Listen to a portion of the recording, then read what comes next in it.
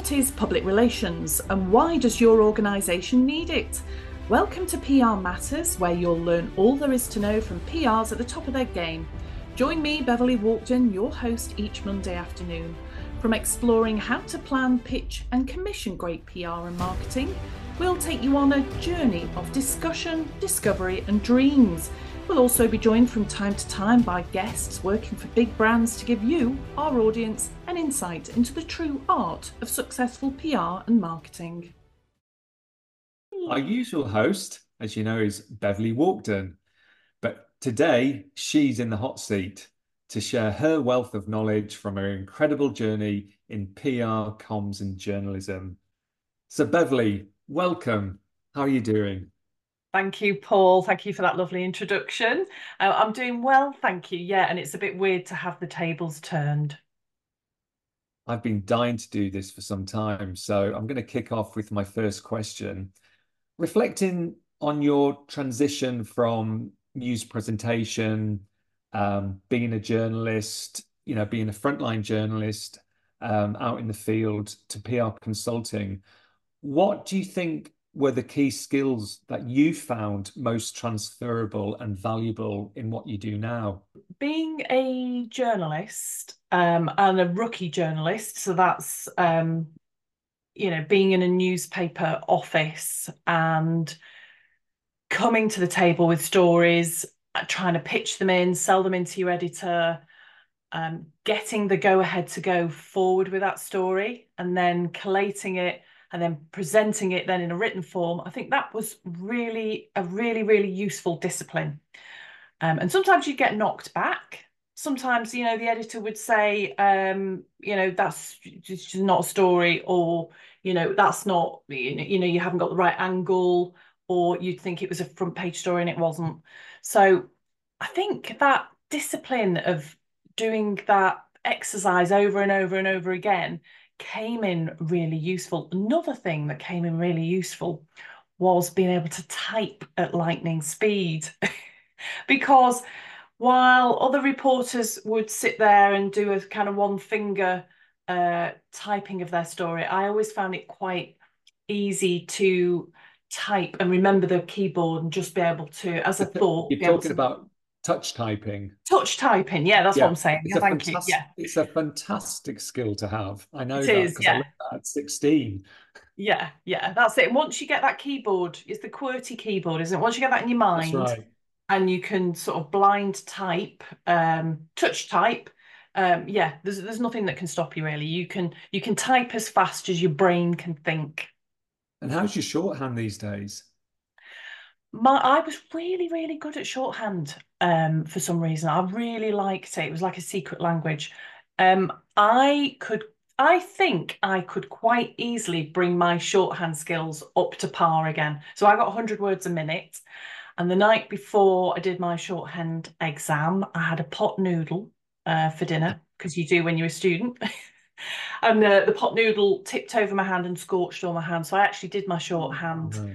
exam with a bandage on. There you go. Fantastic. Now, we all know that presenting news live out in the street, it can be quite hazardous. Things can go wrong. I think there was a few times in Manchester city centre along Market Street, we decided to go along and do a little bit of filming and, Some a ad little bit, libs. the buzz of the city and all the rest of it. And Yeah. you get some really rude comments. You'd be in the middle of a piece to camera and, you get swear words and people jumping up in front of the camera. And learning how to react, I think, when things like that happen is a skill as well, because you can't rise to it. You just have to let it go. You have to kind of, it's all in the recovery. And just keeping calm really and keeping that face straight as much as possible. Yeah, that's it. Um, It's not your fault. no, Um, and hopefully if you handle it in the right way, it makes the person who's done it look really silly. So anyway, but yeah, without naming particular names, I had a few of those moments. Or you get the cars driving past, blowing the beeping, horns. Yeah. blowing the Yeah. horns, thinking it's really funny. And, Mm. if it was a pre-recorded, right, okay, let's start again. Um, but there's nothing you can do in a live.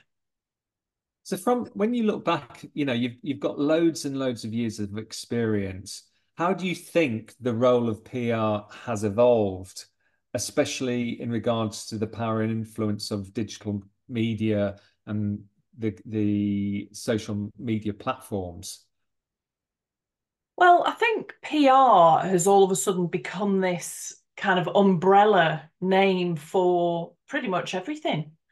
And I think as a PR, you have to have way more skills than you've ever had to have in the past. I think you've got to be really news houndy. You've got to be plugged into what's going on across all channels, so it's not just social media, but, TV, celebrity, influencers. You need to know what the annual events calendar looks like. I think you've got to be more on the ball than you've ever been in PR because if you're not, you're going to miss opportunities. Um, and as I think as media, especially newspapers have declined, okay, you're not kind of focusing on that area so much, but trying to keep up with the technology world is really difficult. And I think you have to be sharpening your PR tools all the time, and you have to roll your sleeves up and get involved and learn how to use this stuff. Like AI has exploded onto the scene over the past 12 months. We really need to know how to use these tools for our clients because they will look to us for that advice and guidance. I mean, you make a very valid point there, and I think the problem for a lot of PR professionals is that the further you go up the ladder, you're further away from actually using those tools. And what I found actually since I've been contracting and advising is I'm back on the tools and it's great. It's amazing. So rather than managing teams of people, I'm actually out there producing and learning new skills and new technology. And I think you make a really, really good point that we've got to always be on the lookout for new technology that's coming through. And I think you your point about AI, that's going to transform our profession over the next few years in a way, a bit like I guess when computers were introduced to the newsroom and typewriters were thrown out. Yeah, yeah, yeah. And I think if you are a PR professional or you're in business, um, and you are spending a large amounts of time instructing people to go away and do these things, I do think that you're removing yourself farther and farther away from some of the essential skills that you're going to need to employ Mm, very soon. Everybody at some point is going to have to get to grips with a lot of this technology, mm. so don't let that gap arise. That would be my I advice. think what you're saying is that you've got to be constantly looking at training yourself, upgrading your skills, because if you don't, you're gonna be, yeah, it's absolutely essential to make sure that you've got that you're improving your skill set. Yeah, you are going to be left behind if you don't dip in regularly to these skills. And now, since I think it was last April 23, you started this series of podcasts all about PR. I I think we're did. now on episode 14. So well We done on are. achieving 14 or producing 14 episodes.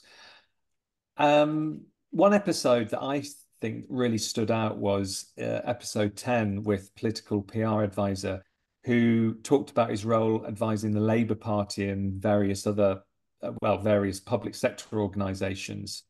And as an advisor, being always on the lookout for potential risks and never switching off his comms radar. What were your key outtakes from this discussion? I think Kevin is a real expert in his field. And what I've always admired about him is his ability in a very short space of time to give you the overview. It's just such a skill he has, and that's because he's got a political background. So Kevin is a political comms advisor. So what I took from that podcast was just, along with lots of admiration for the way Kevin can hover over all of these subjects and bring them all together in this kind of verbal, dance that, is just so interesting. But also that, anyone who has an eye on moving into political PR, it will draw you in as quickly as it will spit you out. You've got to Mm. be good, you've got to be fast, and you've got to be 100% committed. And this is not just a job that you go into, being a political advisor and getting involved in, the corridors of Westminster and all the rest of it. It's a lifestyle, it's a culture that you have to, you've got to really work at. You've got to be compelled to do it, otherwise you won't survive. I got the impression you've also got to be incredibly ruthless. You've got to be passionate, and you've got to know your game, because otherwise you're going to be out. You will not survive in that battlefield of politics if you're not at the top of your game. And I got the impression he's incredibly knowledgeable and knows his stuff really, really well. However, I did think it must be exhausting because you never ever switch off. You're constantly Yeah, looking at that news cycle, planning ahead. So, all credit to people who work in that field, really. I mean, it is. Yeah, it must be it's amazing, but it must be truly exhausting. yeah, it's got to be an obsession, hasn't it? You've got Mm, to be so compelled and obsessed with this kind of rolling news coverage that never ends. I remember he said that he's waking up in the morning. He's the first place he goes is X of the old Twitter, and that's the last thing he looks at night because mm. that's where on Twitter that's where your breaking news, where you kind of controversial statements are. And that's where he lives. The rest of us are in Facebook land in the morning. you know, Instagram. soft Yeah. news, nice pictures. But yeah, if you're in that world, you need to be at the kind of sharp end of those social media um, platforms.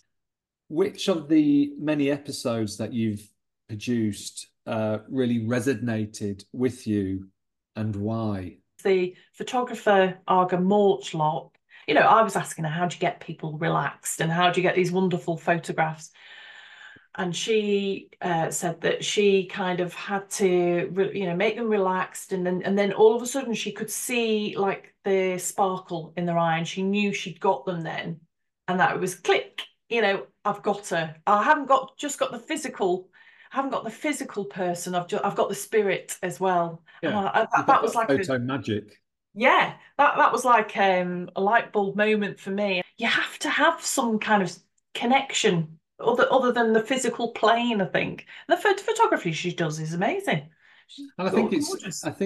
you raise a lot of really valid points, and I think it's a real art to actually making someone relaxed and actually seeing their true self come through.